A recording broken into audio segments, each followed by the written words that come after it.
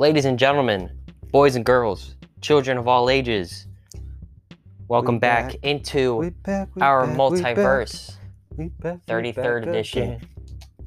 And we all right. I mean, 33 times. Very interesting episode this week. Aren't they all? Aren't they? I like to think so. I don't know about everybody else, but I like to think so. But this week, our big topic, we're going to get into each of our top 10 wide receivers in NFL of all history. Time. Yeah. All the times. We said we were going to do running backs weeks ago, and then we decided not to. We're going to do receivers today and get to running backs in a few weeks. It's really hard to do these lists. Mm-hmm. And real quick, I just want to say, like, later on down the road, we're going to have to break it up even more. When, you know, even back when we did the NBA, our top 10 or the quarterbacks, how we did it, it's like, it's getting too hard because, especially me really liking a lot of the old school guys or the guys that were even, you know, playing in like the 70s. Like, you can't really compare their statistics with guys to today.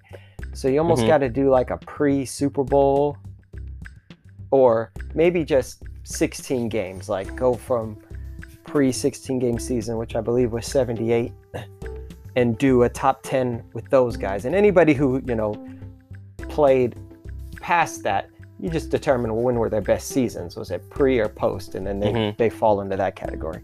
And then the same thing, that for football, and then for the NBA, do like pre-3-pointer and post-3-pointer, because that made such a difference. Like, you look at, you know, a Jerry West who played, you know, a lot of his career before the 3-pointer. Yeah. So who knows how good, you know, just how many points he would have averaged, or just how that changed the game before. So, yeah, we're going to have to do that, because then I think that just makes it a little bit fairer. And plus, you know, there's just so many people that they don't know, and they don't even care about that. They're going to see some names on these lists, and they're going to get like Otto Graham, you know, I had as the 10th best quarterback ever. Otto Graham, you know. So, yeah. So I think that kind of affected my list now, because I came up with, you know, thinking that I wanted to do that. So, but anyways, so we'll do our list. We'll give each other our own segment to do our list, because just to make sure we each have our own time. Yeah, good amount of time at it, that is. Yeah, especially with quarterbacks. Like, I wanted to go more in depth than I did, but because we did it all in one segment, I'm like, afterwards I was like, no, we got to split up our segments in case one of us goes long. You know, so we're gonna have our own segment on that. And yeah, what else we're gonna talk about? Of course, we got pro wrestling to go over. A lot of like Fastlane. You got to recap Fastlane, and then it's mainly just announcements of matches coming up. That's pretty much all it's going to be, minus a couple little things that I took away. And then the NBA trade deadline just passed, and that caught me out of nowhere. I totally slipped on that. Forgot about it. That's funny. So even I remember. That came out of nowhere, so we got to go over. I didn't expect too much, but some things happened that I was like, whoa, okay. I didn't see Gary Trent getting moved, but we'll get into that. And then, of course, our MCU talk. Just watched the second episode of Falcon and Winter Soldier last night. John Walker! We got to talk a lot about that. Everybody hates him. I love it Everybody so much. hates John Walker. I love it so much. Like, I find it funny. You can't say this. He can say whatever he wants. Stop being babies. This world's full of babies. It's complaining about everything. We'll get to that. And then maybe there is also, you know, free agency still going on in the NFL. So, and then our Seahawks doing some things. Yeah, that's something that, you know, I need to talk about. But we'll get to that. No, let's just talk about the NFL stuff right now. Okay, then we'll get into our receivers. Do the receivers. All right. So NFL talk. So we didn't even talk about Drew Brees retiring. 2 weeks ago, we talked about, did he officially retire? And then he did, like, right after we did the pod, and then we forgot to mention it last week. So yeah. One of the greats. We both had him, number 8, I believe we both had him? Yeah, I think we both had him in the same spot. So, you know, one of the best to ever do it. Great career. And yeah, I mean, what can you say? Played for what, 20 years? It's a long 21 time. years. 2001 was his first year. It's gonna be weird watching the even born. Saints and just not seeing number 9 out there Yeah, you've never getting seen the snap. the Saints play without him. I mean, in your recollection. Or I'm gonna be like, did Brees get hurt or something? Why is Jameis out there? Or Taysom. Or Taysom, Yeah. whoever they go with. Exactly. It's crazy, but yeah, I mean, congrats on an amazing career. You know, and how many years they got to wait for the NFL? 5 years, right? 5 years, he'll be a first ballot I'm Hall still of Famer. not sure about that, to be honest. I know. It's like I know. I still it, have but then no. Yeah, it's 4 or 5 Sometime. years. I can't remember. I always forget if it's 4 or 5. Because, you know, by that time, I'm not thinking about it. Like, it has to be, okay, so like when Emmett retired, I was like, oh, when is it? You know, I need to know when he's going in. So then I figured out, okay. But then I forget. Yeah. Then I'm like, okay, I don't really care anymore. Like, whoever they announce is who they announce, you know? So, and when I was still pretty young, so, and I don't even remember if it was televised. Like, it's not like there was an NFL network back then. Right. And I'm sure there was highlights on, like, you know, the sports shows, but I don't know if it was live, or if it was, I was in school or something like that, or there's something was going on. I don't know. I don't remember. Something's going down. I guess that's always in August, so I wasn't in school. But, you know, I was a kid, so I was running around. So, a teenager, I should say. But, yeah, I mean, we'll see. Well, that's the next time we'll see Drew Brees. Well, no, we'll see him on. He's probably going to be a, you know. Oh, no, actually, analyst. that's right. He did. I think he accepted like a broadcasting deal, actually, Yeah, somewhere. because somebody on the radio was like, I bet he's on the Saints sideline working with them within the year. And somebody was like, no, because he signed a deal with somebody Yeah, I else. forgot about He that, was like, actually. oh. So we'll see him before he Oh, yeah, you'll see heads him to a the lot. hall. We get to, you know, hear his football knowledge. Everybody loves Tony Romo's. Let's see if we love Drew And then that's Brees'. why they're going to jump on Drew Brees, because Right. they all love Romo. So This they're going guy. to criticize Brees the entire time. Yeah, maybe. And it's going to enrage me. Why? I hate Romo commentary. I know, he's awful. Nope. But, you know, Anyway. we're in the... actually, I don't know. I mean, maybe it's the vocal minority that think he's so great. But I don't know. I mean, they pay him $17 million, so a lot of people think he's great. I think he's horrible, but to each their own. So anyways, the Seahawks. So just the other day I was A lot getting of ready. I am so... my emotions have gone back and forth on a lot of things. So at first I was really happy with everything they were doing. Not Shaquille leaving, but, Tier. you know, getting Carson back, re-signing Yep. Puna, and... Gabe. Huh? Oh, yeah, and getting Gabe Jackson. Gabe. Just saying Gabe. I'm like, Gabe. getting Gabe. Then they signed, they re-signed Benson. They got Hyder. And they got Hyder, and so I thought, oh, that's good. And then the news comes out that they're going to release Jarran Reed, and right now, I don't like this. I know we get Dunlap back now too, but you're getting rid of a almost Pro Bowl caliber defensive tackle, and you're bringing back Al Woods. And first of all, I don't care what Al Woods did 2 years ago because he opted out last year, because the year before that, when he's with us, he's doing all right, and then he gets himself suspended. Like, Yeah. no, I don't want that dude on our team. Plus, he's only older now. Like, Yeah. but okay, so like I said, I go back and forth. Right now, I'm not okay with Jarran Reed being gone. But just like I said last week, we got to wait and see how everything plays out. You know, the draft, there's still free agency going on. So, and then, you know, you just got to see what happens when the season starts, right? Because if you go back, you know, years, Seattle used to make these big signings. They would sign, you know, the Patrick Kearneys, Grant Windstroms to big contracts and things like that. And they would, and Julian Peterson and stuff. And right now I'm forgetting the timeline exactly. But they would pay all these guys big money, and it didn't always pan out, and it didn't pan out to Super Bowls. Yeah, right. But then we had the off season before our first Super Bowl year, where we signed. Oh man, now I'm gonna forget their names. Really, I just had it. Oh man, we signed a couple guys Fisher. And dang man, now I'm forgetting their names.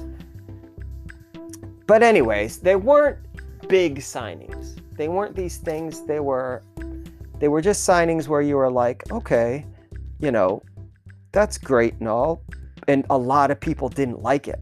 I remember people just kind of being like, oh, this is what we did, and you expect us to, make a run and all this stuff. But they were really good players, and they fit in perfectly. They were just what we needed. Mm-hmm. And then, we had Lofa and Leroy Hill. Yeah. And so, Bryce Fisher, that's his name. And, maybe that was the year that we got Wistrom.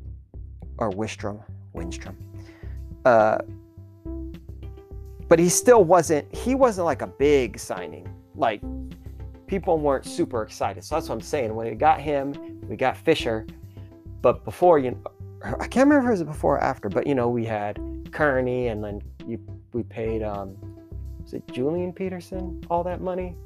And things just didn't work out, So then we signed, Fisher, and nobody was excited about that. But I remember going like, this is good. You don't want to pay all that money to these other guys. You want to get as many bodies as possible. And that's the same thing I've been saying recently, going to last year. Like, I want a rotation on the line.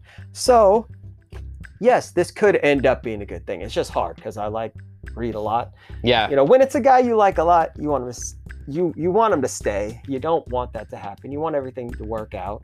And they just couldn't make it work. So, I'm not mad.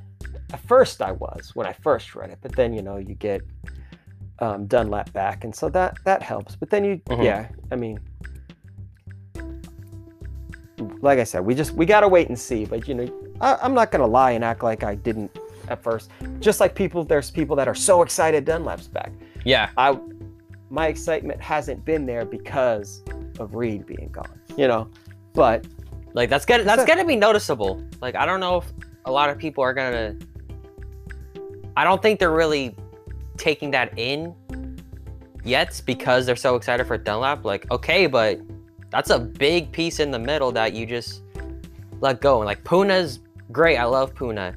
And he gets pressure from the middle, which is big too. Like, if you think about the edge rushers, it's great that they do what they do. But if the quarterback can just step up because nobody's pushing the pile in the middle, then the edge rusher isn't all that important, especially with how mobile a lot of guys are. And then you look in our division. Yeah, I would say in our division alone. And so, with Kyler especially, it's like, okay, he's just going to step up. If Dunlap goes wide, then he's just going to go right over there. If nobody's pushing the pile forward, then, because whoever the 49ers Reed had draft. like 14 QB hits. Dunlap had 18. On the season, he had 18, not 18 with Seattle on the season. So, Reed hits the quarterback. Yeah. And isn't that what we want? And it's good that you get it from the middle too. So, but we'll see what happens. Just like I said, I'm not cursing anybody. I'm not. But I didn't like it. When he tweeted out that he was gone, I tweeted right at him. I was like, I don't like this at all. But, I'll calm down about it because, like I said, we got to see what they do with everything. I've still got the draft coming up. Exactly. You got our division rivals trading for the third pick. They still have had. See, and that's the thing too, right? It's like, oh, we've had a pretty good offseason. I was like, so overall, mad. We've had a pretty good offseason. And then you see the 49ers get the third pick, and you're just like, really? I hope they're taking a quarterback. So that, because if you have to figure, right? Yeah, because they don't trust Jimmy. They just post. Or, the thing came out when the news came out. They're like, "Oh, he's here to stay. He's our guy this year." This year, yeah, exactly. They're like, "This year." I'm like, "Oh man, that's such a boost of confidence right there, isn't it?" Like, yeah, until this new guy we draft is ready. But even then, it's like until we bench you. You know, maybe that quarterback doesn't pan out. Whatever. It's still just crazy that they got the third pick. That's all. You're just like, seriously? What are they? The new 49 or the new Patriots that they always... The new 49ers. The 49ers are the new 49ers, everyone. But they're the I new wouldn't Patriots have seen that coming. where they always, you know, manage to get a high pick. I mean, Yeah. the difference is the Patriots are doing that while winning Super Bowls. And you're like, why is anyone trading with you? What are you guys doing? Like, oh, they just won the Super Bowl, but hey, you know what? They're offering us basically nothing for, you know, Wes Welker. Let's give it to him. Yeah. I mean, what are you guys doing? Oh, you know what? They want Randy Moss. Why not? Yeah. I mean, Randy Moss. I mean, hey, we're going to talk about Randy Moss a lot today. So, but yeah, I mean, that's just what it reminds me of. I'm like, what is happening right now? But yeah, Dolphins division, just woke up that day. They were just bored. yeah, but you know, I mean, we would have to go over it. I vaguely... But you know, Remember. they trade away the third to get the 12th, but then they also get other And picks. another future first. Yeah, another future Or two, first. actually. And then they get other picks also, correct, in this year's draft. They traded the 12th, one of their 2022 picks, for the 6th pick this year. So they basically moved down 3 spots and gained, you know, numerous other picks. And it's like, yeah, you already have Tua. You already have a really solid defense and a solid team. Did you have to be at 3?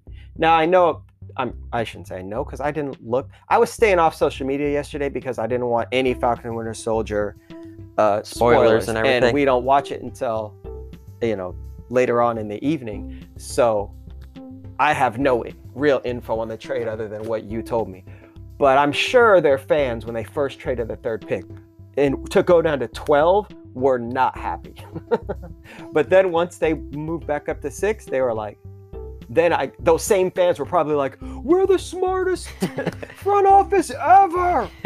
Did you see what we did? I'm like, 2 seconds ago you were mad. I mean, the same thing. Like, you know, I'm mad about Reed, but I'm like, you know, I'm admitting it. Just like, And then the season I will would just play say out. Then these you'll be guys like, we're admit it too, right? geniuses. yeah, exactly. You know, like, we're the smartest team ever. Why is it, you know, Schneider the GM of the year? You know, but, you know, Dolphins fans are going to be doing the same thing, and they should be happy. They made good moves, but we still hate you for giving the Niners a third pick. Yeah, no. It's like, man, I like your team, man. Why you got to do this?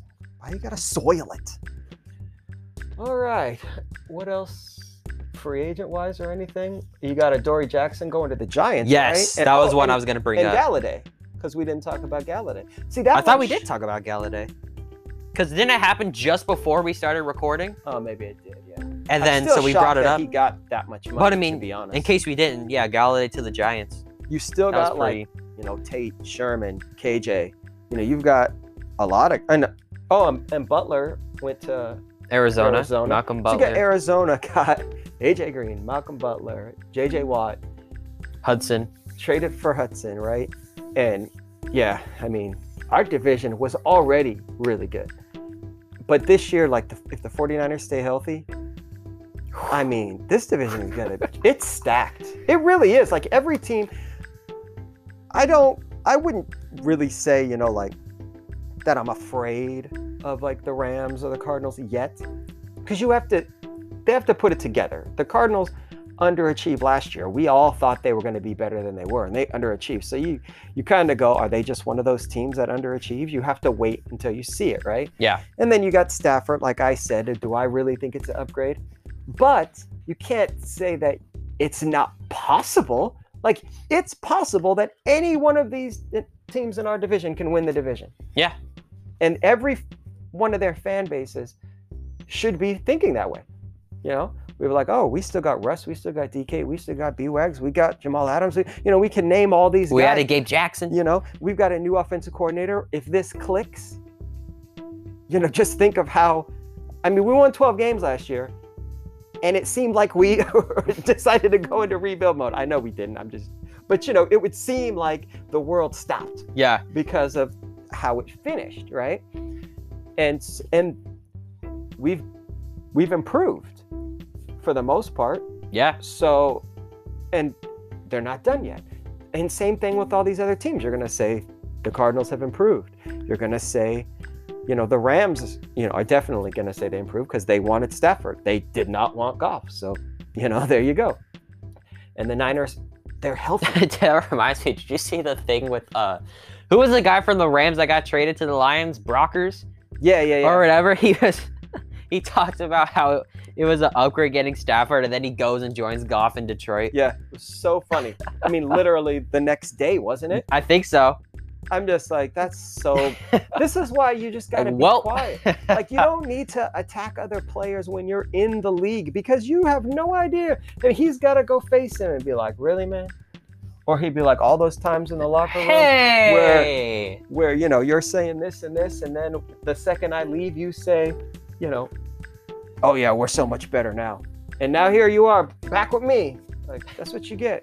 Just like I said, that'd be like if the Seahawks ended up trading Russ for Matt Ryan. It'd be like, it's all my fault.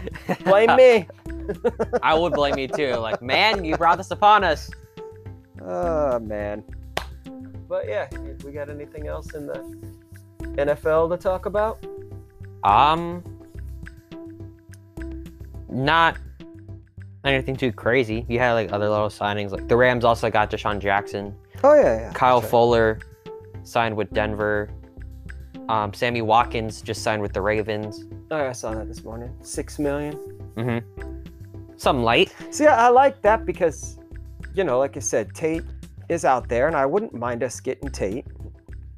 But, Watkins getting 6, Tate's not getting, well, I wouldn't think he's getting anywhere near that because he's so much older. He's so old! You elderly man. He's so Golden old. Tate. But, he's older, so you would think that he would get 6. He's going to be in like the under 4 range probably. Yeah. So, bodes well. All right. Up next, Jalen will give his top 10 receivers. Oh boy. Of all the times. In my opinion.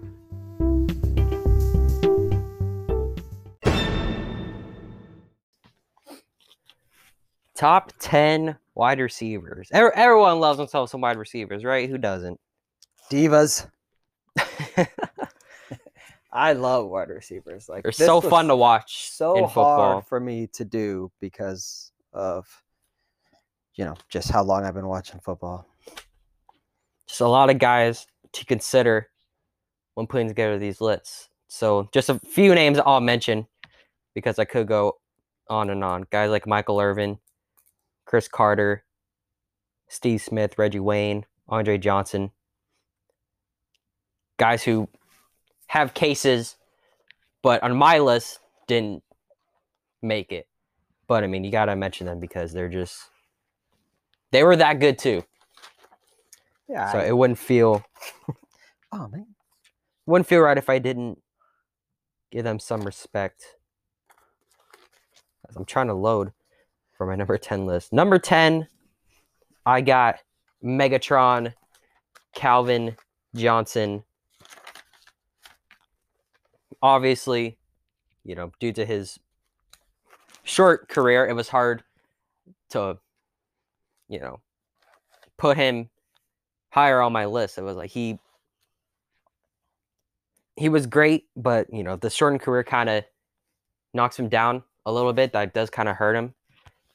But, man, just what a player he was. Obviously, one of the biggest receivers you'll ever see. It was unbelievable the fact that he was able to play receiver as great as he did and do the things he did at his size. Getting himself a 1,900-yard season one year. And that's why I think so many people put him so high is just, because he was really big. And that's great. I mean, I think he's amazing, but I still don't. I think where you have him is great because I think people would put him too high. They like, oh, he's top 5. I'm like, no, he's not. Like he's great. Like you can say he would have been. Yeah, right. He would have been top 5 if he kept playing. You can say that, but we don't really know. We know that he was so great that yes, he deserves to be, even if not in the top 10, one of those honorable mentions right there. Yeah. But yeah, I mean, I like this choice at number 10. Anyway, took advantage of his size, producing just some of the most impressive statistical seasons like you'll ever see. Over 1,900 receiving yards. You had over 1,600 receiving yards and 16 touchdowns in a season. 1,400 yards, 12 touchdowns in a season. But like I said, what holds him back is the short career for him. But I've seen enough to where like I could put him. I feel comfortable putting him at 10. He was just a monster out there. Number 9, Julio Jones. Julio. Current receiver in the league still. Oh my goodness, he is just special to watch. I feel like you peeked at my list. Unbelievable. Yep. He's not as big as Calvin, but still big for a receiver. And yet he's out here doing things like he's 5'10", under 200 pounds. Yeah, I mean, he's 6'3", 220. And he runs amazing routes. He's the only thing that really holds him back is like his touchdown total. Yeah. But you know how I feel about that. It's because he has Matt Ryan. He has Matt Ryan at quarterback. Now, I know people are going to say, Calvin Johnson, this guy. I know, but at least Stafford had a connection with them. I swear, I wonder, like, what is Matt Ryan's, like, deal in the end? When they get in the red zone, like, you guys should have that chemistry to where like you have like this. You have more connections in the end zone. Like think of Marvin Harrison, Peyton Manning. Yeah. Calvin Johnson, Matthew Stafford. Brady and Moss had the connection and they played together for a couple of years. Young and Rice, Montana and Rice. You know what I mean? Like they make those connections, those touchdown connections. The red zone. So anyway, sorry, go ahead. Like you look at probably his greatest stretch I'll probably ever have for like 6 years. Over 1,500 yards, then over 1,800 yards, 1,400 yards, 1,400 yards, 1,600 yards, 1,300 yards. And like his highest touchdown total he reached 8 multiple times. And like statistically impressive, but you look at the touchdowns and it's like, man, like if only, if you only had that guy. And he's not done yet. That's the thing. Like he could still move up. Like that's something I wrote down too. He'll probably, assuming, he doesn't like get injured too much anymore and like his motor slows down or anything like that, he should be up higher when it's all said and done. And he's already up here at 9 for me. And it would only take a couple of, big touchdown seasons, like double-digit touchdown seasons. Let's say the next 2 years he had 10 and 11. Yeah. Then he's up to 81 touchdowns just like that. Maybe the Falcons, they have the 4th pick. They could get a different quarterback. Maybe he goes in and just gives Julio a lot more looks. Yeah, but I think the red zone. I do think they will possibly draft a quarterback, but I don't think it would be to take over this year. It would be. That's true. Matt Ryan's still their guy, barring injury, right, or anything like that. Moving on to number 8, I went with Isaac Bruce at this spot. I love Isaac Bruce. But he's not on my list. Productive career, finishing 12th in career touchdowns, top 5 in career yards, and doing it, playing alongside another elite receiver in Torrey Holt for a long time in his career. Another guy who produced one of the more statistically impressive years with over 1,700 yards and 13 touchdowns in his second season. That's pretty freaking good. So if he had more of a chance to be the sole guy if Torrey Holt wasn't also getting his targets his way, then his numbers would probably be even greater. He might have been even higher on the list as well. But I said, you know what? Good enough for number 8 on my list. I like what I see. Oh, yeah. Isaac Bruce is one of my favorite receivers of all time.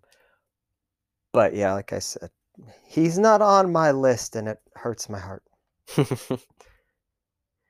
Moving on from Isaac Bruce from The Greatest Show on Turf, we move on at number 7. I went for, somehow, looking at his stats, how he never made an All-Pro. It's Tim Brown, former Raiders That's funny because I told you receiver. all about Tim Brown, and he's not on my list either. Looking at his numbers, having, 9 seasons in a row with over 1,000 yards, and he has 1, 2, 3, 4 of those seasons with over 1,300 yards. What's one of those things? And this man isn't an All-Pro. You know, when you go like on Pro Football Reference, they don't tell you when guys were second team All-Pro. Yeah, that's true. So maybe he was second first team. And like I looked up how many times like Steve Largent was, but I didn't get to, because it's not easy to find. You would think it would just be, right under their like awards and accomplishments, it would show first and second team All-Pro. But it doesn't. It only shows first team. You have to go to the list of All-Pros for each season. To find it. They have so many different things listed that you really have to take your time. And I'm like, I'm not doing all that. That didn't take way too much. But so yeah, it is crazy to me that he didn't get at least first team All-Pro, looking at how consistently productive he was over like 9 years. That's a long time in the NFL to be doing what you're doing. That's very impressive. And also multiple of those 1,000-yard seasons with a couple seasons with double-digit touchdowns as well. And he didn't always play with the best quarterbacks. Yeah, that's true as well. So number 7 on my list. Number 6, a guy who you just brought up, Marvin Harrison. Obviously have the luxury of playing with a guy like Peyton Manning. But I mean, still, that doesn't take away from the fact that in his prime, he was unbelievable. And his production level was unbelievable. 1,600-yard season, 1,500-yard season, 1,700-yard season. Each of those with double-digit touchdowns, reaching the 15-touchdown mark twice in his career. Over 100 receptions 4 times. That is wild stuff. He was good. He was very good. And then, like I said, a guy like Tim Brown, he didn't have the luxury of playing with Peyton Manning, like Marvin Harrison did. But I mean, you got to play up to that level when you have that guy, and he did just that. He lived up to what he should playing with a guy like Peyton Manning. So because of that, number 6 on my list. Nice. Number 5, a guy, if you don't like this guy, then something's wrong with you. Larry Fitzgerald. One of the most just respectable and likable guys in all the league. And then, obviously, what stands out is his longevity is unbelievable. Playing all this time. So I guess he's technically, I thought he was retired officially, but I guess I saw the other day he's not officially retired. Yeah, no, he's not. So he could still be a current receiver. I saw that, I'm like, dang, really? Like, I thought I saw something that he was done, but nope. Thanks to his longevity, he's been able to put up numbers that are only second to Jerry Rice when you look at these lists. And it's just crazy to watch him go through many, many phases of the NFL and still be doing what he's doing and just adapting for the older he gets. Yep. And it's like, wow, he's like, it's special when you're doing this. He is. As all this time goes on. Yeah, number 4, I don't like this guy. It was, I gotta admit, but I mean, Terrell Owens, you can't deny he was insanely talented. And even though, his basically locker room cancer kind of got him hopping around teams. Oh, don't say that, because he'll say that he wasn't, and he will say, name me a teammate. He is a problem. Yeah, he is a problem in my eyes. But he's still going around and producing pretty much everywhere he went, and producing at great levels,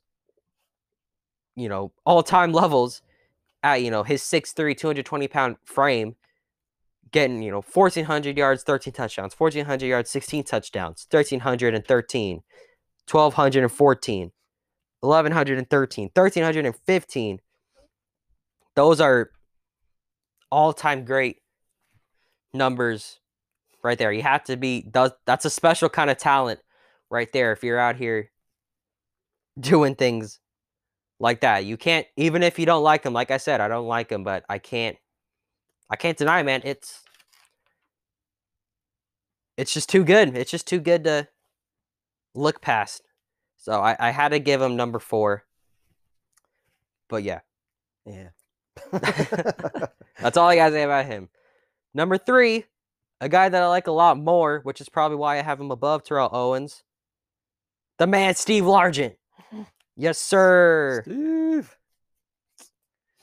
Seahawk legend. Oh, yes. His numbers, like when you look at everybody else, right? They're not like everyone else. For his time, he was what we know these guys are, or look at them as. Like the way he's producing 1,200 yards multiple times. He had 8,000-yard seasons, throughout the mid-70s into the 80s. Doing what he was doing at that time was unheard of. And so, like, you throw him in the time of those other guys, maybe he's producing at the same or even a greater level. Obviously, we won't know for sure, but that's something you got to look at. And just too underappreciated as well. Like, okay, he's a white guy. He don't even wear gloves out there. He's not the fastest. He's not the biggest. He's not the strongest. But he's going to get open. He's going to create separation. He's going to catch the freaking ball if it's in his area. Yep. I could talk all day about Steve Largent. His ability. It's not always going to jump out like in the film or anything, but yeah, still too special, too great. Number 3. And then we get into the top 2. My second greatest receiver, Mr. Randy Moss. When you have a football term to this day named after you that people still use. I wouldn't say to this day. It's not like he's been retired. Well, I know. But I know what you're saying. It's like to this day. To this day. 50 years ago. Way back in the 90s. But you had to have been pretty freaking good, right? It's like what else is there to say about Moss that hasn't been said? Athletic freak. Wherever he went, pretty much, minus Oakland. He was just... Well, and then the very end with Tennessee. And right, but I mean, you're older, so it's a little bit harder, but man, just coming straight into the league and being as dominant as you are. You have 17 touchdowns in year 1. And then you go on to have 11, then 15, then 10. Then you have 17 again. And then you head to New England. You have 23 touchdowns in a season, along with almost 1,500 yards. Nuts. Unbelievable. It's a freak. The freak for a reason. The freak is number 2 on my list. And then, I mean, number 1, I don't think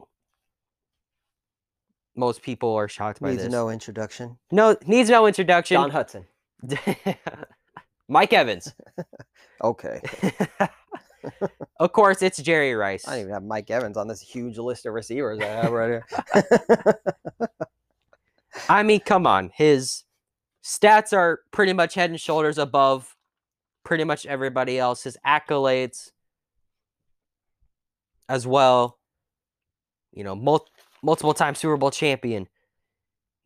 10 All-Pros, 13 Pro Bowls, 22,000 receiving yards. When you're going over to Oakland at 40 years old and putting up 1,200 yards, that's absurd. How? Yes, it is. That's why, when I hear Randy Moss say, he's 1 and Rice is 3 or 4, I'm like, okay, like I don't really care if you say you're one, but 3 or 4, Like, nah, with come on. I mean, because when you look at it all, you know what? I'm stepping on yours. Go ahead. Just ridiculous. 40 years old. Longevity, like I brought up Larry Fitzgerald. I got to bring it up here as well.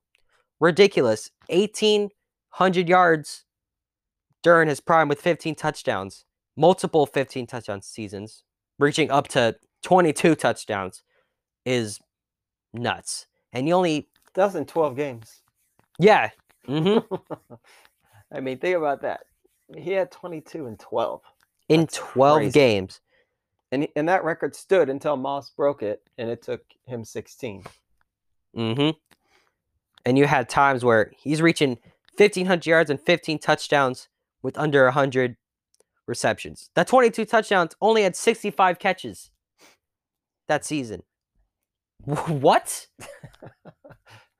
That's Are you kidding me?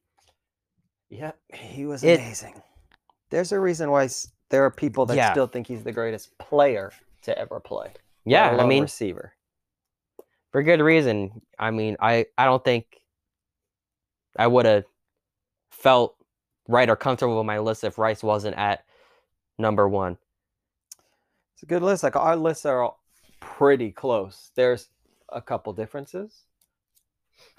You good?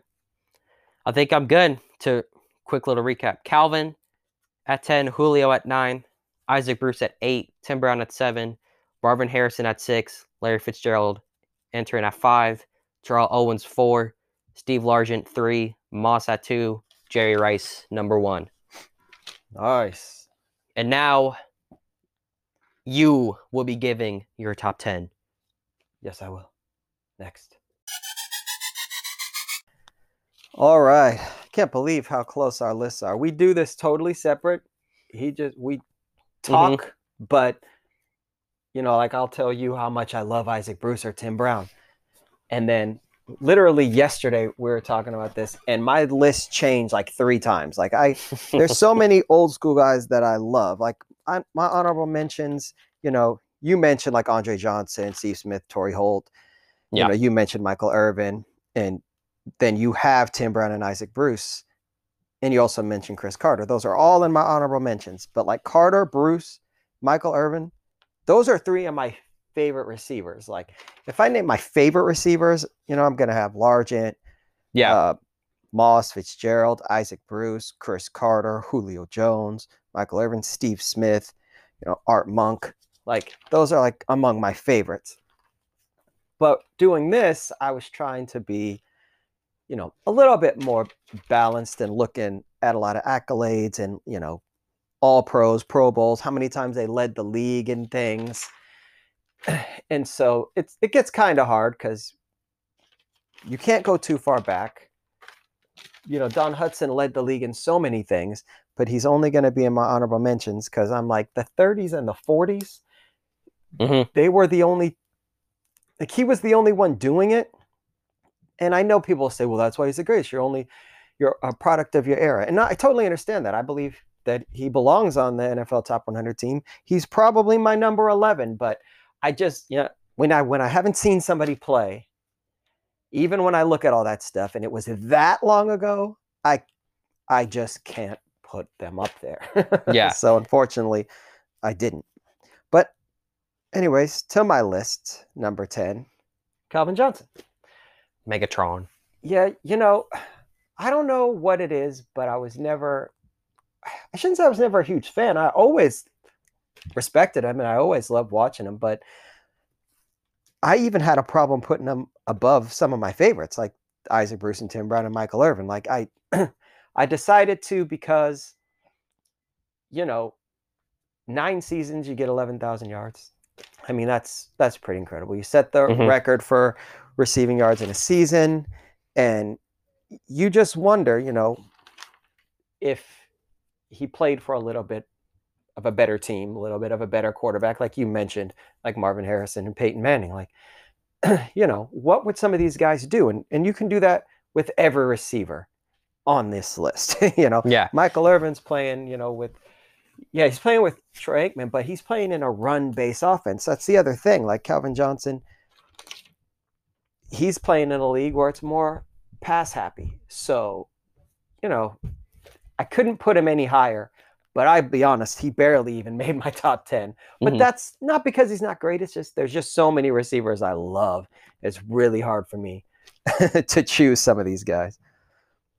But anyways, number 9, Julio Jones. Julio.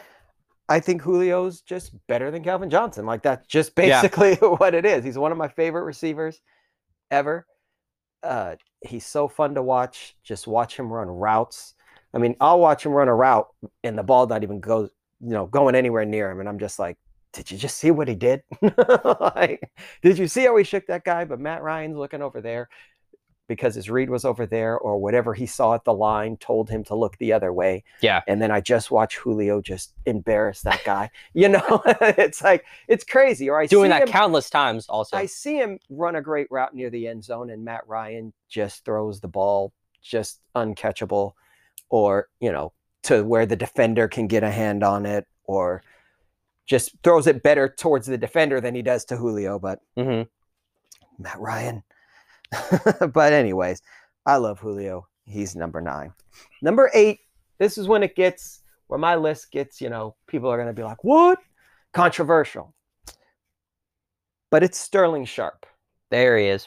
Sterling Sharpe, to me, just like we talked about Calvin when you spoke, like if he played longer, Calvin Johnson probably ends up in like the top 5, right? Probably. If Sterling Sharpe didn't get hurt, I truly believe he would have been statistically the second greatest receiver of all time. Like where you see Fitzgerald right now, it would say Sterling Sharpe. He was so good. Shannon Sharpe went on after Julio got inducted and talked about how his brother Sterling was just as dominant back then and he should be in the Hall of Fame. So let me read you a couple things. Calvin Johnson led the NFL in receiving receptions, receiving yards, and receiving touchdowns, a combined 4 times in his 135-game career. Sterling Sharpe led the NFL in receptions, receiving touchdowns, and receiving yards, a combined 6 times in his 112-game career. Calvin Johnson's a first-ballot Hall of Famer. Sterling Sharpe's not in the Hall of Fame. Both were 3-time All-Pros. Calvin Johnson had 2 seasons with 90-plus receptions. Sterling Sharpe had 4 seasons with 90-plus receptions. 2 times Sharpe set the NFL record for receptions in a season. Both only played in 2 career playoff games. Calvin Johnson had like almost 300 total yards and 2 touchdowns. And I don't remember what Sterling's, because this doesn't say the yards. I just know off the top of my head that Calvin Johnson had that many. But I'm pretty sure Sterling had like well over 200 yards. But he had 4 touchdowns in those games. After 7 seasons, because Sterling Sharpe's career is cut short after 7 years because of a neck injury, in that last year, he led the NFL in touchdowns with 18.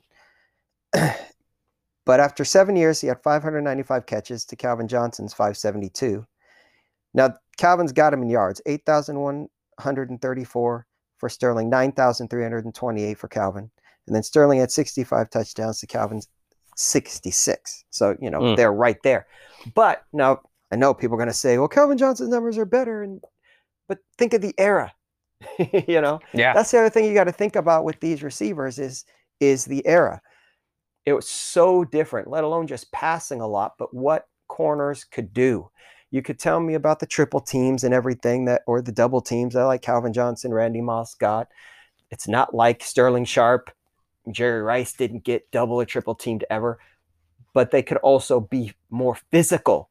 They could grab them, hold them all the way downfield. They got away with so much more. To me, Sterling Sharpe, he's one of the greatest. Like if I just have my 4 receivers, Sterling Sharpe's one of them on my team. If I'm putting together a team. Yeah, if I'm putting together a team, the all-time team for me, like I said, Isaac Bruce is one of my favorite. Isaac Bruce is going to be on that team. Sterling Sharpe's going to be on that team. And 2 others who I haven't mentioned yet are on my top 10 list right here are going to be on that team. So, and I believe truly 1000% that at his best, even that he was better than Calvin Johnson and Julio Jones and and Chris Carter's and the Isaac Bruce. That's why he's number 8. All right. So Sterling Sharp should be in the Hall of Fame. Put him in the Hall of Fame. Number 7, Lance Allworth. Now, I never saw Lance Allworth play, but I've heard so much. I've seen a ton of highlights. And statistically, when you look at how many times he led the league in things, 3 times he led the NFL in receptions, 3 times he led the NFL in receiving yards, and 3 times he led the NFL in touchdowns. If you look at his total career numbers, you're not blown away. 542 catches, 10,206 yards, and 85 touchdowns. But he didn't play as long, and that also he's playing, I believe his whole career was 14-game seasons. So he didn't play in any 16-game seasons. And he had ridiculous numbers in some of those seasons. It's incredible that we forget guys. And you forget Lance Allworth. He had 1,600 yards and 14 touchdowns in a 14-game season. And he did that on 69 catches. Yeah. It's ridiculous.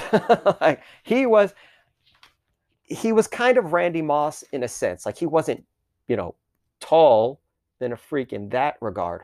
But when you just think of just going deep and getting past the defenses, that's what Lance Allworth did. And you could argue he did it better than anybody, honestly. So number 7 on my list. Where you had, the Isaac Bruce and the Tim Brown, that's where I have Sterling Sharp and Lance Allworth. Because as much as I love, and I truly love Isaac Bruce and Tim Brown, they're amazing.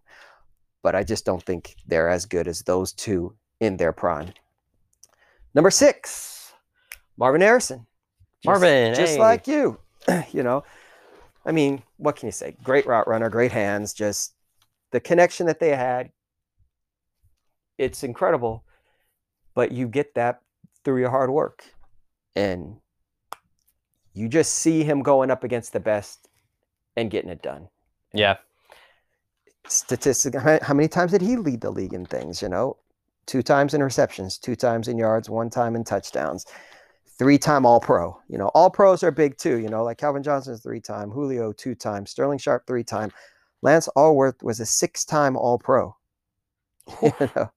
And Marvin Harrison's a 3-time All-Pro. That stuff's pretty important too.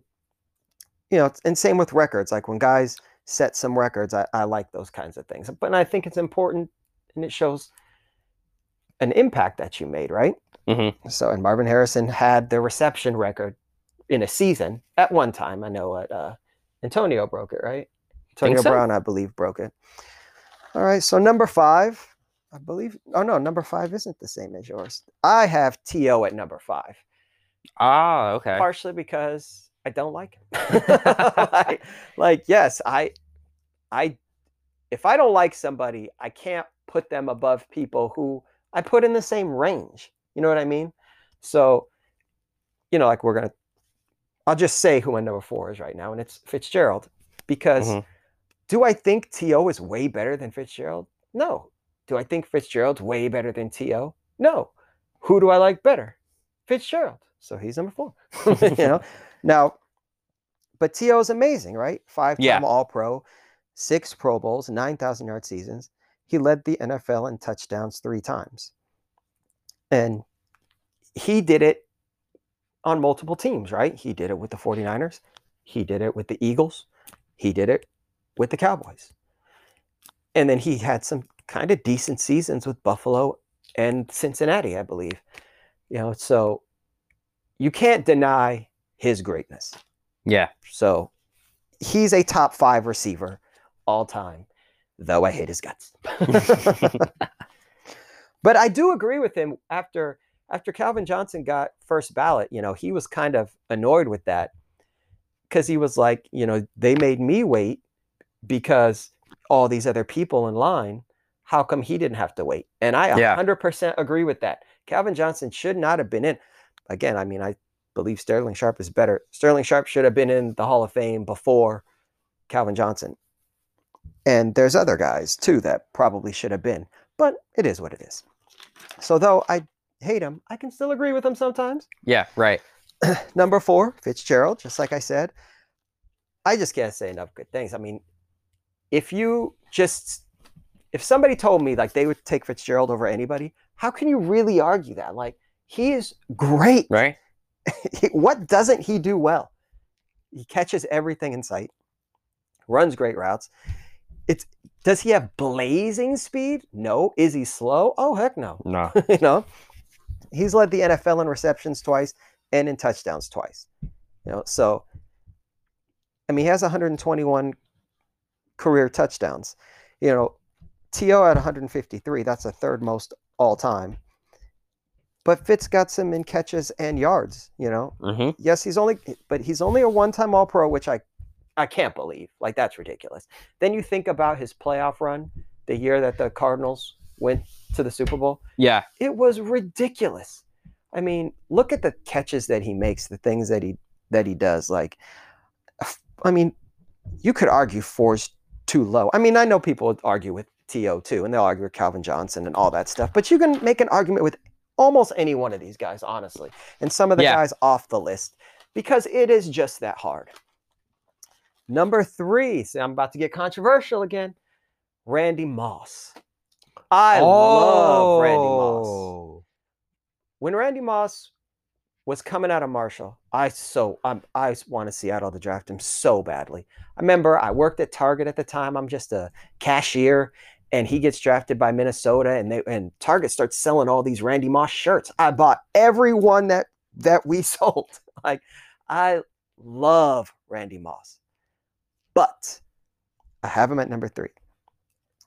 No, he's a 4-time All-Pro, six Pro Bowls, 10,000-yard seasons.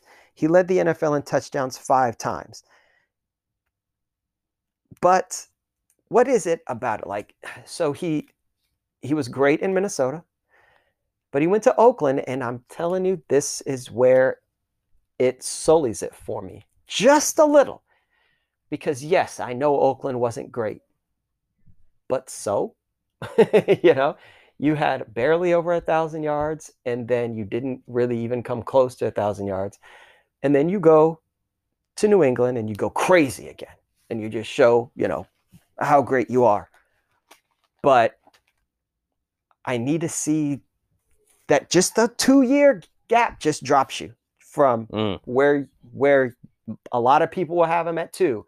Because, yes, he's the freak. And I was the same way. Like, you would see highlights and he's just like, just chuck up the ball. Like, I would say that all the time when I'm watching Randy Moss. I'm like, why? Just throw it up. He's going to get it. Yeah. Nobody else is going to get it but him. I mean, he's amazing. He runs great routes. He has great hands. He was awesome. But sometimes when you thought, okay, all they got to do is get the ball to Moss, and then they couldn't for whatever reason, or, you know, look at his playoff resume isn't great. He doesn't have these great playoff numbers as some of the other either guys on this list or even guys not on this list. And so it just, talent-wise, he's probably number 1 talent-wise. But that's not what this is about. You gotta look at everything. What, you know, he has the single season touchdown record. Is that the only record that Randy Moss holds? You know? So, but I love him. I'm only saying any negative to justify my number 2. Because I love Randy Moss. But I'm a Seahawks fan. And the greatest player for me, I know everybody said Walter Jones, for me in Seahawks history is Steve Largent. I love Steve Largent, and I hold him in the highest regard. To me, like I said about Fitzgerald, like people would say, you know, Fitzgerald's the perfect receiver. I'm taking Steve Largent. Think about Marvin Harrison. We were talking about Marvin Harrison, how great he was. Steve Largent was like Marvin Harrison, you know, except he was playing in a different era. He's playing, again, where you can mug a guy. I mean, just do whatever you want. He's he wasn't undersized. Like people are like undersized. I mean, he's 5'11". That's not undersized. There's a lot of 5'11" receivers who've done things 6 foot, 5'11" to 6'1" is like what a lot of these guys, especially a lot of the guys who are in our honorable mentions, But, I kind of put him with Marvin Harrison a lot in terms of like, think about what Marvin Harrison did and then just think what Steve Largent could have done with a Peyton Manning. He's doing it with Dave Craig and Jim Zorn. Seahawk legends, don't get me wrong, but come on, he had every receiving record when he retired. Yeah. All of them. Receptions, yards, touchdowns, 1,000-yard seasons, consecutive games with a catch. I mean, he led the league in receiving yards twice. He had 7 Pro Bowls. He was only a one-time All-Pro. Like I said, I looked up how many times he was second team because I couldn't believe it. And then I see that he was a 4-time second team All-Pro. And I saw some of the people who were All-Pro above him in their seasons they had. And I'm like, sometimes the voters in the 80s had no idea what they were doing. And I think anybody who followed footballs in the 80s know that because a punter won the NFL MVP one year. So well deserved. I mean, it's ridiculous some of the things that they did. So, and granted, you could say that about a lot of guys that, this guy should have been an All-Pro this year. But really, if you go back and you look at the 80s, some of those guys just totally got gypped. It's ridiculous. I mean, what was that quarterback? Brian, Sipe that I was just telling you about? That was an... Oh, was it? He was... Yeah, because you were looking at numbers and stuff. He was second and you found him All-Pro when he threw 28 touchdowns and 26 picks. Roger Staubach had 27 and 11, and he wasn't even first or second team All-Pro. I'm like, what were they doing? The guy led the league in interceptions. I was saying I might have to change my top 10 quarterbacks because of Sipe. I watched football my whole life, and I had never heard that name before. Like, oh my gosh, what were they doing in the 80s? Anyways, nobody ran better routes than Steve Largent. Nobody had better hands. He was deceptively fast. People act like he was slow. He wasn't slow. Just go look at the highlights and see how much separation he gets. The way he would trick defenders by, like looking one way or just like kind of looking subtle up. He would like look up for the ball when he knew it wasn't coming so that they would look, and then he would just, make a cut or run past them. He didn't really ever slow down, out of breaks. He didn't lose speed. So when he'd make his cut and go, and he's going the same speed while the defender's, slowing down. Like, he was amazing. He was such a pleasure to watch. And I didn't even get to see his entire career because, he started in 76. I wasn't born till 77, but I was at his retirement ceremony, 1989. I never forget it. I would have him number one if I could justify that, but I can't. Number one has to be Jerry Rice. He has 1,500 receptions for 22,000 yards and 197 receiving touchdowns. That's ridiculous. He led the NFL in receptions twice, in yards 6 times, in touchdowns 6 times. What? Yeah. What? You cannot justify it. No matter who it is, you cannot justify Moss. You can't Owens, the people who for some reason want to try to say Calvin Johnson. No, there's no justification. You can't do it. I tried to for years. I really did. I'm like, Jerry Rice had Joe Montana and Steve Young and the West Coast offense and Largent played in in the ground chuck for so much of his career, and Dave Craig and Jim Zorn and yeah, no, you just can't. You can't. Yeah. Jerry Rice is the greatest wide receiver of all time. And yeah, our lists were pretty similar. I'm actually surprised at that. I love how you had Isaac Bruce and Tim Brown on there because, they're a couple of my favorites, but I had to give some love to Lance Allworth and Sterling Sharp to me is just like he's lit. Mm-hmm. Like I said, my four receivers I would have on a team: Largent, Sterling Sharp, Randy Moss, Isaac Bruce. Those are my 4.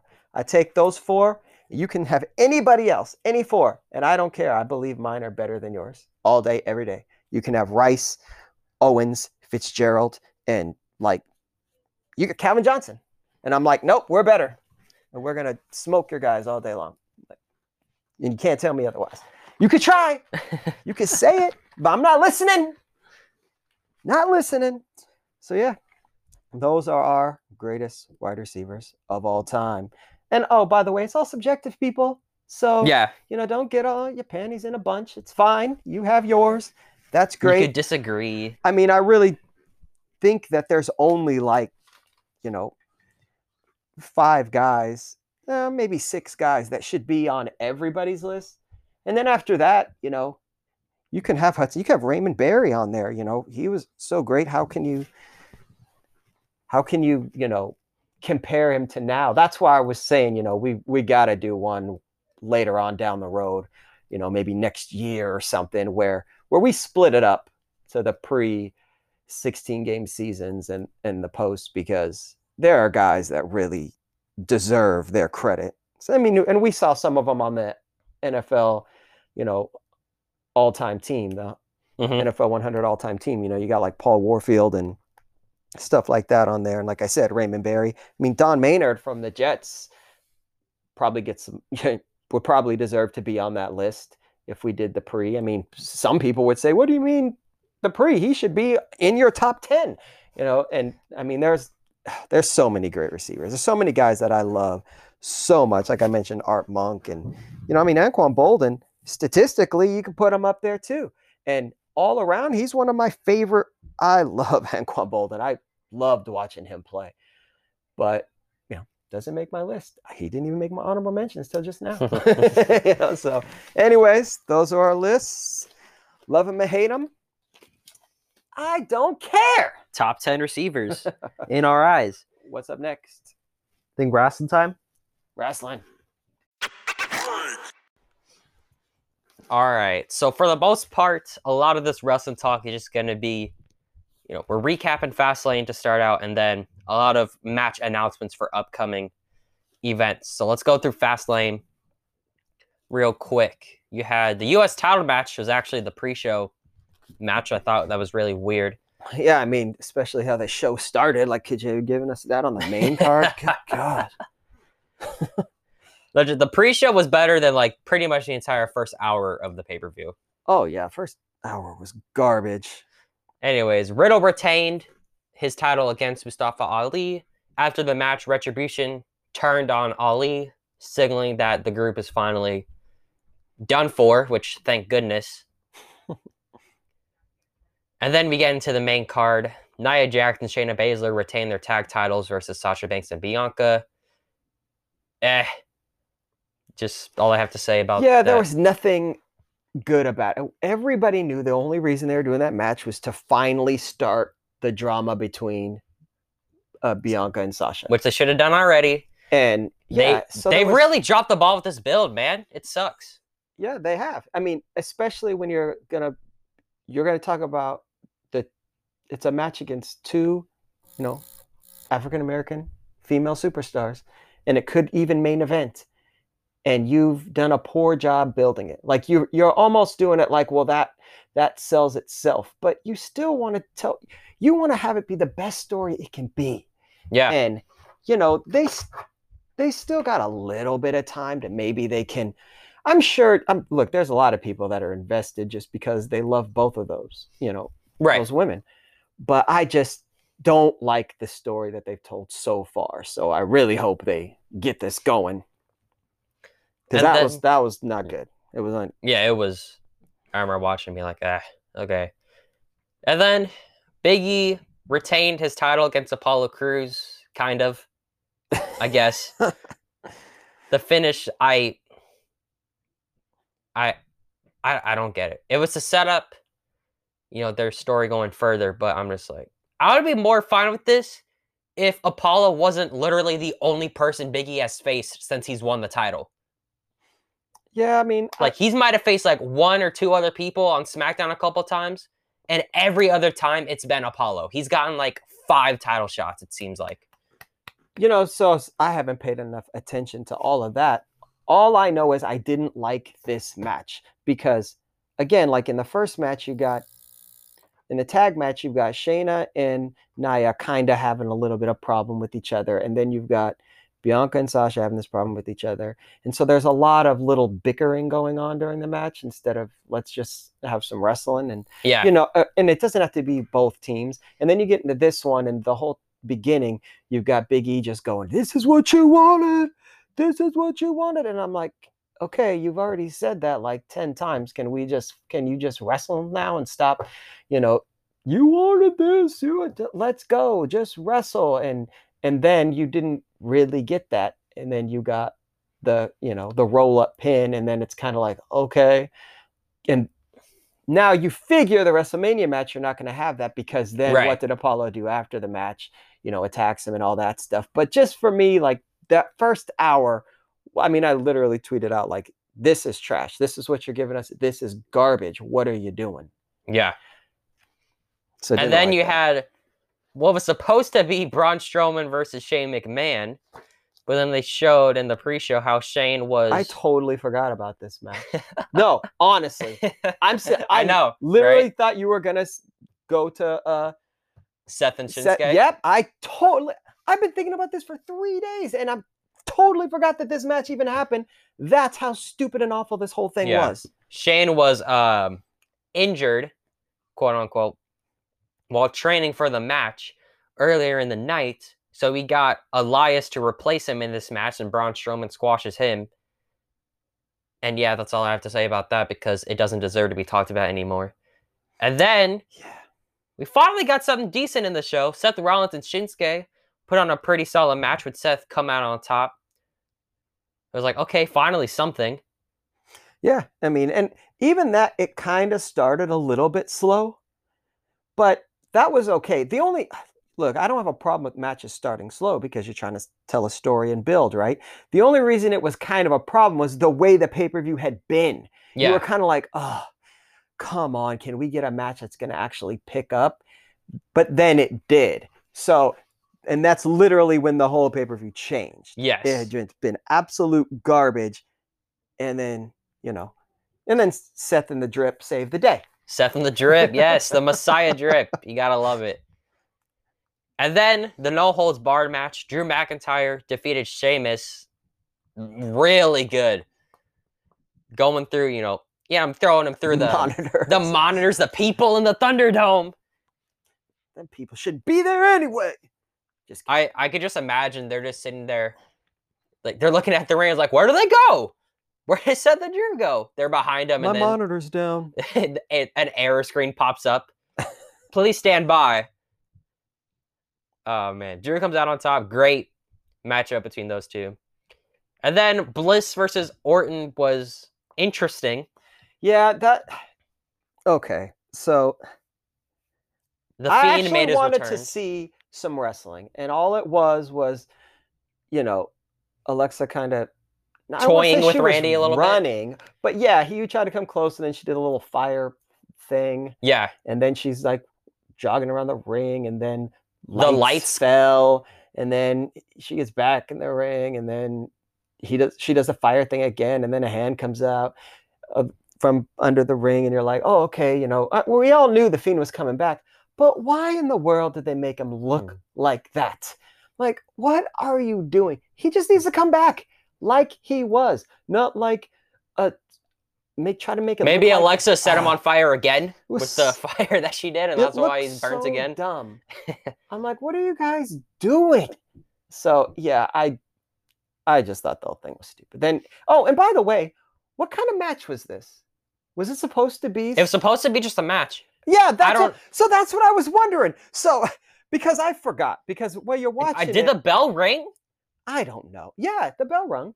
So you're watching, and you're and I guess that's what they were going for. Is you just kind of get so distracted with like, what are they even doing? Or maybe they thought people were going to think this was really cool. And then the Fiend comes out, and then he hits Sister Abigail, and then Alexa pins him, and I'm like, wait, was this a no DQ, no holds bar? Like what? What was this? I thought this was supposed to be a regular match. Maybe the ref just ran away. I don't know. Maybe it wasn't. Maybe we forgot. But, you know, it just didn't go good. It's like you finally did a couple things good in the pay-per-view, and then you did that. And you're going to, you know, make people want to turn it off. Turn off the Peacock. Peacock, oh boy. And then your main event, Universal Championship. Roman Reigns is still champion after the little controversial finish where Edge had to step in after the ref got taken out. Daniel accidentally hit Edge with the chair when trying to attack Roman since the ref was taken out. You'd think after all his years in wrestling and being gone and watching on TV that Edge would know that accidents happen sometimes, man. Sheesh. Doesn't mean it doesn't enrage him because it happened to him. Oh, I don't care if it happens to anybody else, but it not happened to me. So then Daniel has the yes lock on Roman, and you see Roman barely like tapping just a little bit. He just got him. He wasn't tapping. No, he wasn't. And then Edge hits Daniel with the chair. Tribal Chief. He would never tap. But he would never. And then Edge hits Roman with the chair as well, walks away. Another ref has to come out so Roman can pin Daniel to retain the belt. And it's not that it's not good stuff. It's just that we kind of, everybody just kind of saw the Daniel Bryan getting added to the match type thing, and this is how it was going to go. So, but sometimes you know it and it's just done well. I guess it's just because, like, again, we've talked about this, like, we feel like Edge is getting the belt. Yeah. And I guess this is better because if he whereas Edge just pinning Roman, then I do have more of a problem with that. But in this way, if he pins Daniel Bryan, then you're like, oh, okay, Roman's still, the guy. Yeah, exactly. Doesn't hurt him. And then with all that, WrestleMania matches were made official. So like we brought up, Daniel Bryan has officially been added to that Universal match. So it'll be Roman Reigns versus Edge versus Daniel Bryan for the title at Mania. Bobby Lashley will officially be defending against Drew McIntyre for the WWE Championship. Big E versus Apollo Crews in their rematch for their 10th time. Shane McMahon versus Braun Strowman will actually happen. Maybe, who knows? Maybe they'll drag it all the way out to like SummerSlam or something. He'll perform something. Bad Bunny's gonna go one-on-one with The Miz. Why is he going one-on-one with The Miz? Why isn't it a tag match? Why no Priest and Morrison? Hopefully, they have time to change it, but they should have just made it a tag match anyway. So yeah, I don't like that. I know. Priest is definitely going to be in his corner anyway, so I don't mind. Yeah, I don't know. That was like my bright side of all this. It was like, well, at least, Bad Bunny gets eyes, and you're going to have more eyes on Priest, and then he's not even in the match as of right now. And it's like, well, why? Exactly. Ridiculous. And then Randy Orton versus Bray Wyatt made official. And then Asuka will defend against Rhea Ripley, who made her debut on Raw. Challenged her. Now, is this only because Charlotte being out? I did see, and I don't care. Charlotte should be back soon, however, so I'm like, great, there's still time for them to add her. Like, let Charlotte do anything else.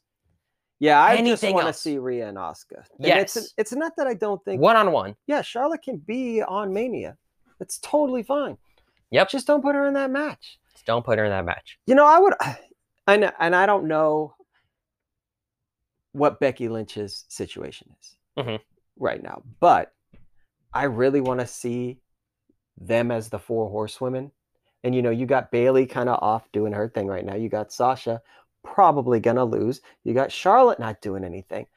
Couldn't they just, if Becky was able to, and like Sasha loses on like night 1, I don't know. I just would like to see them just do something. It could even just be a backstage segment where they just hint at doing that, and then we kind of get that going, because people have been wanting that forever, and they need to do that. We don't need to see the 4 horsemen again, but we can do the 4 horsewomen. Yes. With those 4, just running. Oh man, come on. Please. That's not going to happen. I just fantasy book something for no reason at all. Oh, I do it all the time. Just to get my hopes up, and I don't know why I did that. I do it all the time. Damn it. And then news broke out this week. Andrade, no longer a part of WWE. He has been released officially. And, most of the time, people have to wait for some 90-day non-compete clause before they could sign anywhere. Not Andrade. Yeah, but not Andrade. They actually just letting him go do his thing. So I thought that was very interesting. They're just going to let him. I know, especially right because they it. weren't going to release him at first. Yep. And then they release him and they say, oh, yeah, and you can compete right away. Like, I thought that was really weird. And I wonder if that's maybe a Charlotte thing where she was like, went to them and said, look, let him go and also let him compete. Otherwise, we're going to have an issue. Yeah. And there's a good chance that happened. Then, bravo. Yeah. Brava. That's awesome. And then one thing I didn't like seeing, you had Keith Lee kind of randomly taken off TV after earning a spot in the U.S. title match at Chamber back then. Mm-hmm. But apparently he has some health concerns that's been keeping him off of TV, and he hasn't been cleared to get back in the ring. So that was not good to see. I saw that. I'm like, oh, man, that hopefully sucks. He's Hopefully, all right. Yeah, I don't want it to be serious or anything. No, not so that makes a lot of sense as to why, he was randomly like taken out of the match and all that. Hope everything's all right. That's not good. Anyway, the next takeover is starting to take shape. Man, I can't wait for this takeover. So some of the way things were set up were a bit weird, but still, the matches should be really good. So you're going to have, on night 1 of TakeOver, there's going to be a gauntlet to determine who Johnny Gargano defends against on night 2. But that one I kind of find weird because you have this whole thing with Loomis going on. So you could have, it would have made sense if they just announced Johnny versus Loomis, but win the gauntlet. He'll just win. So, but that's just being picky. It should be good anyway. And then Jordan Devlin and Escobar will have their match to determine who's the real Cruiserweight champion, and it'll be in a ladder match. Yeah, I saw that, Shawn Michaels. I'm like, you don't need to be there. Yeah, I know. That's the one I thought that was really weird. Like, why did Shawn Michaels do that? But anyway, I'm like, a ladder match between those two? Yep, sign me up. Sold. Walter versus Ciampa. Yeah. Not only made official, it'll be for the NXT UK title. Now, see, I love it. But I'm like, Ciampa's going to lose because it's for the UK title. And that's the only bad thing about this is I got to see Ciampa lose again. Yeah. Like, why is he just taking all these L's lately? It's driving me crazy. But it's going to be a great match. So yes. Who really cares? It's going to be amazing. Unfortunately for the tag team division, the champions, Lorcan and Burch, had to vacate the belts on the last NXT. Wait, was it? It was Burch. Suffered an injury during one of their matches. They had to vacate the titles. So to determine the champions at TakeOver, we're going to have a triple threat tag team match between 2 members of Legado del Fantasma, Joaquin Wilde and Raul Mendoza, taking on the Grizzled Young Veterans, as well as MSK. Man, that's going to be really good. I talk about how much I love MSK. I don't know if I'd have them win here. Personally, I think Grizzled Young Veterans should win, so you could carry out this story with MSK more. Yeah. Have another tag team versus tag team bout. MSK can then get the belts. Yeah, that's just what I think. I agree with you. I think just because MSK is, the hot thing, like you don't need to just throw it on them already. Yeah. Because you've got guys who have been there working hard that are really good. And just like you said, you've already got like a feud kind of going on with them. Mm-hmm. So you put it on the heel team and then you let MSK come after them. Like, have them chase the belts and chase something as opposed to having like what they've gotten so far so fast. Exactly. It'll be different for him. And I just think, not that I wouldn't be mad if they won either, but I think that would be the better way to go. They made it official that Io Shirai and Raquel Gonzalez will main event night 1 of TakeOver. That should be. I don't remember if I brought that up last week. That's why I wrote it down. Maybe I said this already. Yeah, I think you did. And I'm not sure how I feel about it necessarily main eventing, just because I don't know about Raquel Gonzalez yet. Like, I mean, yes, she's big and everything and strong, but I don't know how I feel about her totally as a worker, you know? So she's been getting a lot of shine on NXT, and obviously I'm checking it out all the time. I've liked what I've seen. That's what I need to do. That's what I need to do is check it out then, because yeah, I haven't seen enough. Mm-hmm. So, and then Kyle O'Reilly and Adam Cole, they're gonna have an unsanctioned match at Takeover. They just can't stop fighting each other. Everywhere the way you look, they're always fighting. The contract signing they did and the promos they gave and stuff, man, it was so good. Like, so go out of your way to check that out. They did fantastic, and I'm so happy that it's going to be an unsanctioned match because, if you checked out their matches like in Ring of Honor, in like their no DQ match or whatever it was, they can put on something special. It was a fantastic match, and I don't expect anything less at TakeOver. All right. And then, yeah, over on AEW, it was mainly a lot of like storytelling for them going on, so not too much on their side, but they did announce that Christian is set for his first battle on Dynamite. He's going to take on a guy who has a bit of history with in Frankie Kazarian. I got my Outwork Everyone shirt. Yep, you got your Christian shirt. Oh yes, just in time too. And then you had a TNT title match, Darby Allin retaining his belt against John Silver of the Dark Order.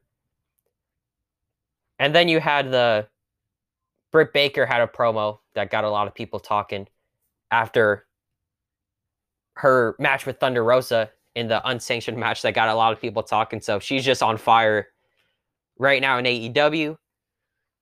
So I wouldn't be surprised if she's next in line to be women's champion.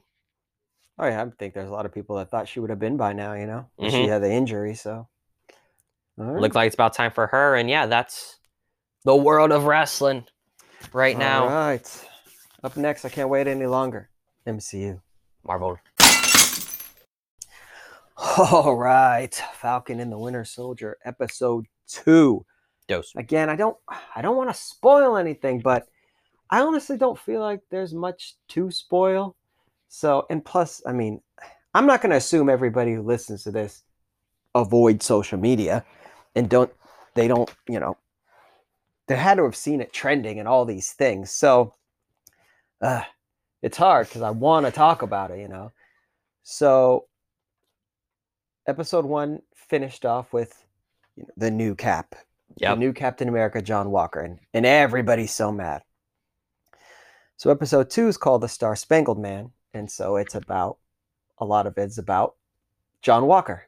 And I'm a huge John Walker fan, so I loved it. And even if I didn't, it was a great episode. Oh, yeah. It just really was good. And everything that they're doing, you're getting more insight on the Flag Smashers. That was really interesting. And you're kind of wondering, like, are they actually going to be the bad guys here? Yeah. Because I'm starting to think that they're not. Yes, they're kind of doing some bad things, whatever, but, that doesn't always mean they're bad guys. It's just that they're little misguided or whatever, or they have their reasons for doing whatever they're doing, Mm-hmm. Then we got, it's so hard. I guess I'll just talk about it. I hate it because I don't want to give spoilers. Possibly. But it's like, again, I don't know how many people listen to this who didn't already watch it or intended to watch it or even know what some of these names I'm going to give are, you know what I mean? So, right. And I'm not going to go too in depth on everything for that reason, but so, they got John Walker, he's the new Captain America, and he actually, they're telling a good story with him, they got a good backstory with him. He's got Lamar Hoskins. It's good for, someone like me who, I've only known from him, like what you've told me, and, I don't read the comics and all that. So it's good to get that, context for him and who he is and everything like that. Yeah, and, they introduced Battlestar also. They're giving him a good storyline. he wants to do what's right. Like he literally says that I want to do a good job. I want to do the job. I want to do a good job. He wants people to like him, and appreciate him. But at the same time, he's not Sam and he's not Steve and he's not Bucky. He's not a guy that people want to see have the shield, but he didn't necessarily do anything wrong, Yeah. And we are in the post-blip world, and he's a soldier, so they said he got 3 Purple Hearts, like he's done great things, but everybody just wants to hate him because he's not Steve or Sam or Bucky. And so they nitpick in every single thing that he says in this show. I'm like, oh, calm down. You guys are crazy. But like I said, we all know that Sam's getting the shield back. I mean, I guess that's a spoiler. You've seen the trailers. Like Sam is throwing the shield. Bucky catches the shield. I mean, why is everybody so crazy? Yeah. Let's just enjoy it. But at one point they go and they visit Isaiah Bradley. Sam and Bucky do. And I thought that was awesome. And I really hope that they go in depth on that. So that's all I'm going to say about that. You got a lot of action. At the beginning of the episode, you got racial, tensions with them, stopping Sam and Bucky in the street, and when they were kind of arguing. They were like bickering. Just having, a argument amongst friends, and the police stop them and they're asking Bucky, is this man bothering you? It's like, oh my gosh, like they're just straight ripping this right out, of the headlines, and just very tough stuff to swallow, but great for this show and for relevancy, Yeah. And then you've got the introduction of the mention of, I should say, the Power Broker, which again, if you watch, that shouldn't be a surprise either, because at the end of episode 1 in the credits, they showed a sign for Power Broker. And so, that shouldn't be any kind of a spoiler, but they got him. They mention him and they show the Flag Smashers say, oh, he found us, or they found us, and the Power Broker, and they mention him. And so you're like, uh-oh, so is the Power Broker the villain here? Mm-hmm. And then, or, is the government, is there Hydra? There's obviously, just like WandaVision, all this speculation, but right now, let's just go on the Power Broker. So, and then we've got their super soldiers, right? The Flag Smashers are all super soldiers. All of them. Yep. So now Sam and Bucky are like, well, how are we supposed to stop super soldiers? So at the very end of the episode, they decide they got to go visit somebody. And we all know who that is, so we'll just say Zemo. Yes. Now, they didn't show them go and get Zemo. Yeah, that was the ending. That's just the ending. But but there was, like I said, great action at the beginning. Everybody's seen the trailers where they're fighting on top of the truck. Sam and Bucky are fighting the Flag Smashers on top of the truck. But what they didn't show was that Cap, John Walker. I know if I call him Cap, everybody's gonna get mad. Trust me, I actually am doing it just to make you mad, because I don't even really consider John Walker Captain America. He's U.S. agent. So, yeah. So, but Captain America, John Walker, shows up with Battlestar in that scene, and I loved every minute of it. Just so great. I can't. This episode. By the time we get to our next pod, I'm gonna have watched that episode like 7 times. Yeah. I loved it so much. So it was great stuff. I can't wait for all of it to play out. I'm hoping that John Walker becomes the U.S. agent. I'm hoping Battlestar sticks around. I feel like there's really bad news in store for Battlestar. I hope not, though. But yeah, now what's going to go on with Zemo? Like, are they going to break Zemo out? Do it. To help stop these super soldiers? And then that goes back into my thing about why people hate John Walker so much. Like, Wanda literally held a town hostage. Yeah. And we love Wanda, right? But fans are out here they want to do horrible things to John Walker because he has the shield. I'm like, what is wrong with you guys? Like, calm down. Like, it's great and all, I guess, that it causes such emotion. You're right. Sam deserves the shield. You're absolutely right. But calm down. Yeah. Like, good gosh. I cannot believe the things that I read on social media. And I want to see it because it does crack me up in a lot of ways. But sometimes I'm like, I mean, are you legitimately that mad or are you just joking?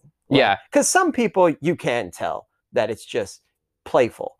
But other people, I'm just like, wow, okay, that person's like, there's something wrong. And then I've seen numerous people say, can you guys not actually attack the actor who's portraying him because he's just playing a role? And I'm like, are people doing that? Are you guys really that dumb? Yeah. I'm like, just it's all great stuff. Enjoy it. Just Yeah. like the John Walker storyline in the comics was great, but people got so mad. It was so similar that people never let go.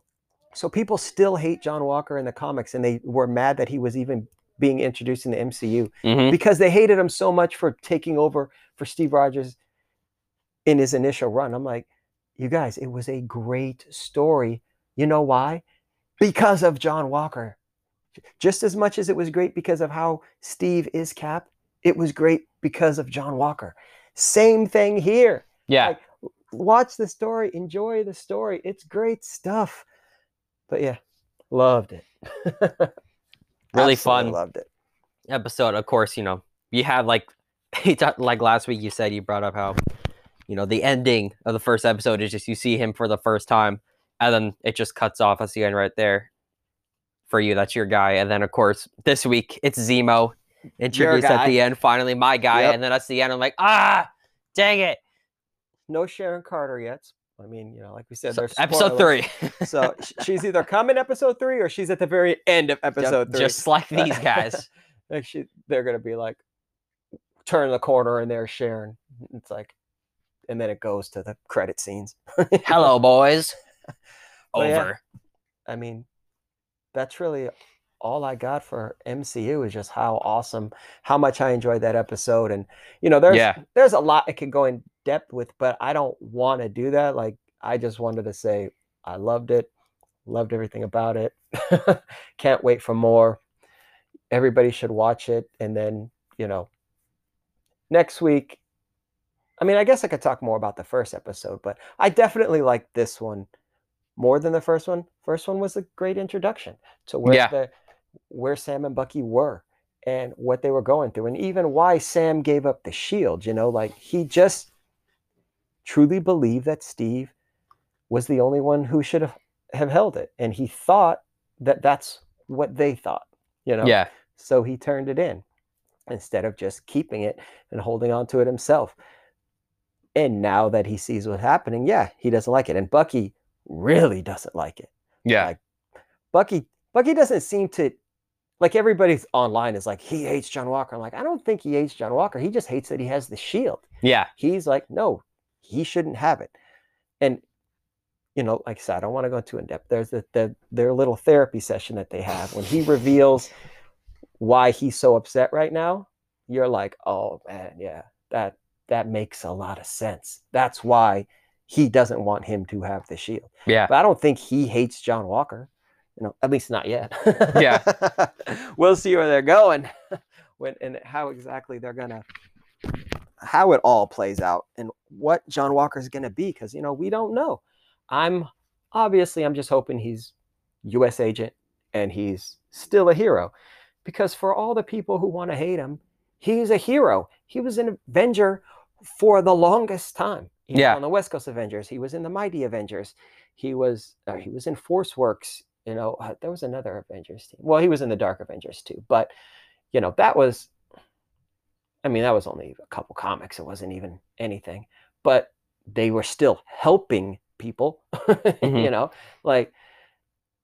So yeah, as long as he's a hero, I'm good. But again, just like I've said numerous times, I'm just happy that we got John Walker in the MCU, because I never thought it was going to happen. So I'm giddy.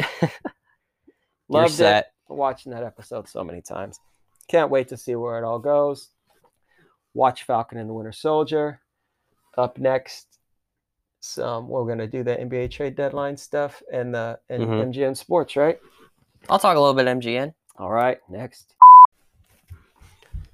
NBA trade deadline has passed. Things have happened. Yes, and that's all I'm gonna say. No, I'm just kidding. Google it. Do it yourself. Spoilers. No, I'm just kidding. What I will talk about, you had some big moves. The Magic were going crazy at the trade deadline. They trade Nikola Vucevic to Chicago. They got a couple first-round picks, as well as Wendell Carter and Otto Porter. That's pretty crazy that they traded him. I mean, he's their best player. He's been their best player for a while. And it's not like you've put so much around him. You know what I mean? So yep. I don't get it. Because what's your plan? Oh, we're just going to get a bunch of picks. They're just getting younger. Draft a bunch of guys. Like, okay, but you have a star. Like, well, what reason do your fans? I mean, are they letting fans in the game? I haven't been paying. In Orlando, I'm not sure. Yeah, because certain places are. So, yeah. But even then, okay, so yeah, even if there are no fans, let's just fast forward to next year and say there's going to be fans. What reason do your fans have to go to the game just because they've missed the NBA and missed being there? But then they're going to go there and you traded Gordon. Mo Bamba. And you traded. Right. I mean, I don't know. Yeah, like I said, Aaron Gordon traded as well. They acquired. Now, he wanted to be traded, though. Yeah. What the heck? That came out of nowhere. I don't know if anybody heard that. If that came through the mic, that was funny. I know they got RJ Hampton in this trade. I don't remember what else they got in the Denver trade. Yeah, I mean, a lot of these, like, I'm not necessarily interested. And then even Evan Fournier, too. He wasn't safe from the Magic. Teams got just like the names and where guys went, Portland actually made a move, and I wasn't too thrilled about it at first. They actually traded Gary Trent Jr. They moved him and Rodney Hood in exchange for Norman Powell from the Raptors. I mean, I get, like, I'm with you. I didn't see Trent getting traded. I thought, oh, he's an important part of their offense. But then I'm like, well, they got guys who can score. And I've said numerous times, like, their problem is they need to have stoppers. They need to get stops. And Powell looks like that guy. Yeah. And he could score too. He's been scoring. I saw like his stats after the trade, and he's getting like almost 20 points per game himself. And, he's always had a reputation for being a solid premier defender. So after kind of looking at that, I felt a little bit better after the deal. I just wasn't expecting Trent to go like that. Yeah, exactly. It's just caught us off guard. And then another one of the bigger ones, Oladipo traded again. That guy's been traded a lot. Oladipo's been traded a lot recently in the past few years. What happens when you start complaining? He is headed to Miami. Who did they... Let me go into this. Yeah, Oladipo to Miami, which was a move that had been like talked about as a possible match for I think you clicked on the wrong thing. I think you just wanted to click on the title, not the see all. Maybe I did do that wrong. But anyways, yeah, Oladipo on the Heat. And then while all that was going on, LaMarcus Aldridge was bought out by the Spurs. Mm-hmm. And, Miami emerged as an early front runner to get him.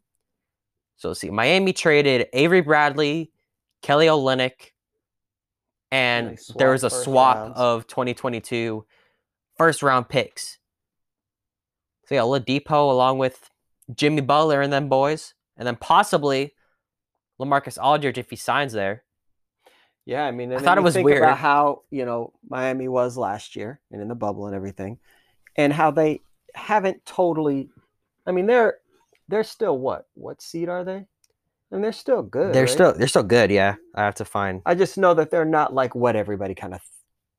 I don't want to say everybody because I didn't think they were going to. Oh, but they're in the race. They're the 8th seed right now. Oh, they're on the 8. That's why I hesitated. I was like, I want to say like 6, but no, they're 8. But you bring in these players, possibly Aldridge. with the guys you had last year, and you still have time to put it together. So this is when, like I said, this is when I really start to pay attention to the NBA, and I start to watch games, and I start to really see, because I mean, so much happens in the course of a season, and plus, I mean, I'm just not the biggest fan of the NBA anymore, so I don't pay attention to it until this point.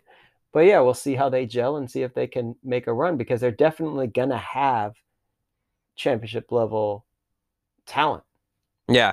But can they put it together? Speaking of, not really watching, I walked into work the other day, and a couple of guys were talking about sports and how they watch everything, and then they mentioned the NBA, and they're both older, so they're older than me even, so they're even more old school, and they were both like, yeah, well, basketball, yeah, I can't watch basketball.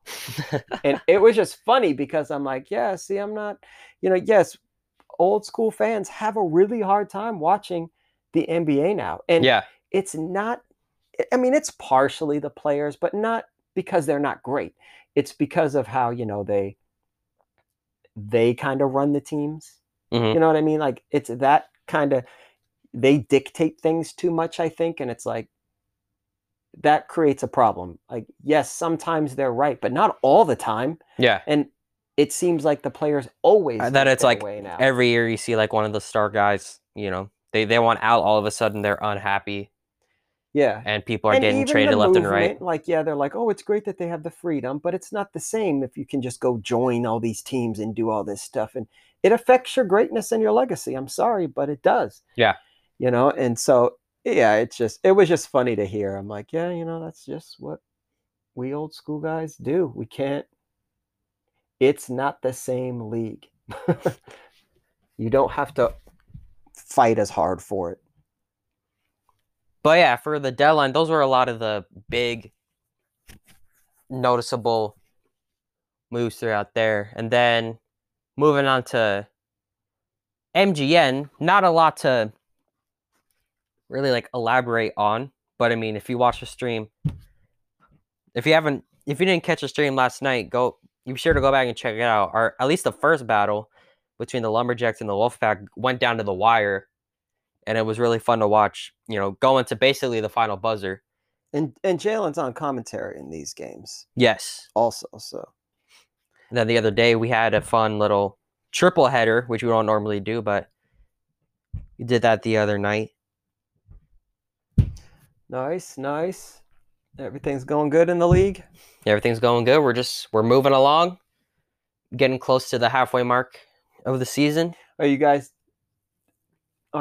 doing like all-stars? Like, maybe not a game, but are you? Probably, because in 2K it has all that set up and everything. So I don't know if we'll broadcast it officially yet, but if I had to guess, I'd say probably. That's cool. And I want to, hold like a MGN dunk contest and 3-point contest and all that. That'd be really fun. All right. Anything else we want to mention? Not on my end. Do you have anything else? Nah. All right. Not that I can think of. As soon as we click off of this, I'll think of like 20 things. I know. Because like literally I could talk all day about almost all topics that we talked about. I mean, even basketball, but I don't want to. Nothing in your head right now. So with that, we're going to sign off. Thank you all for tuning in. Hopefully we hear what you guys think about our list. Hit us up on the Twitter. On Twitter at JalenMGN for me. At Jerumparump. And yeah, we'll see you guys next week. Another episode of our Multiverse. Peace out.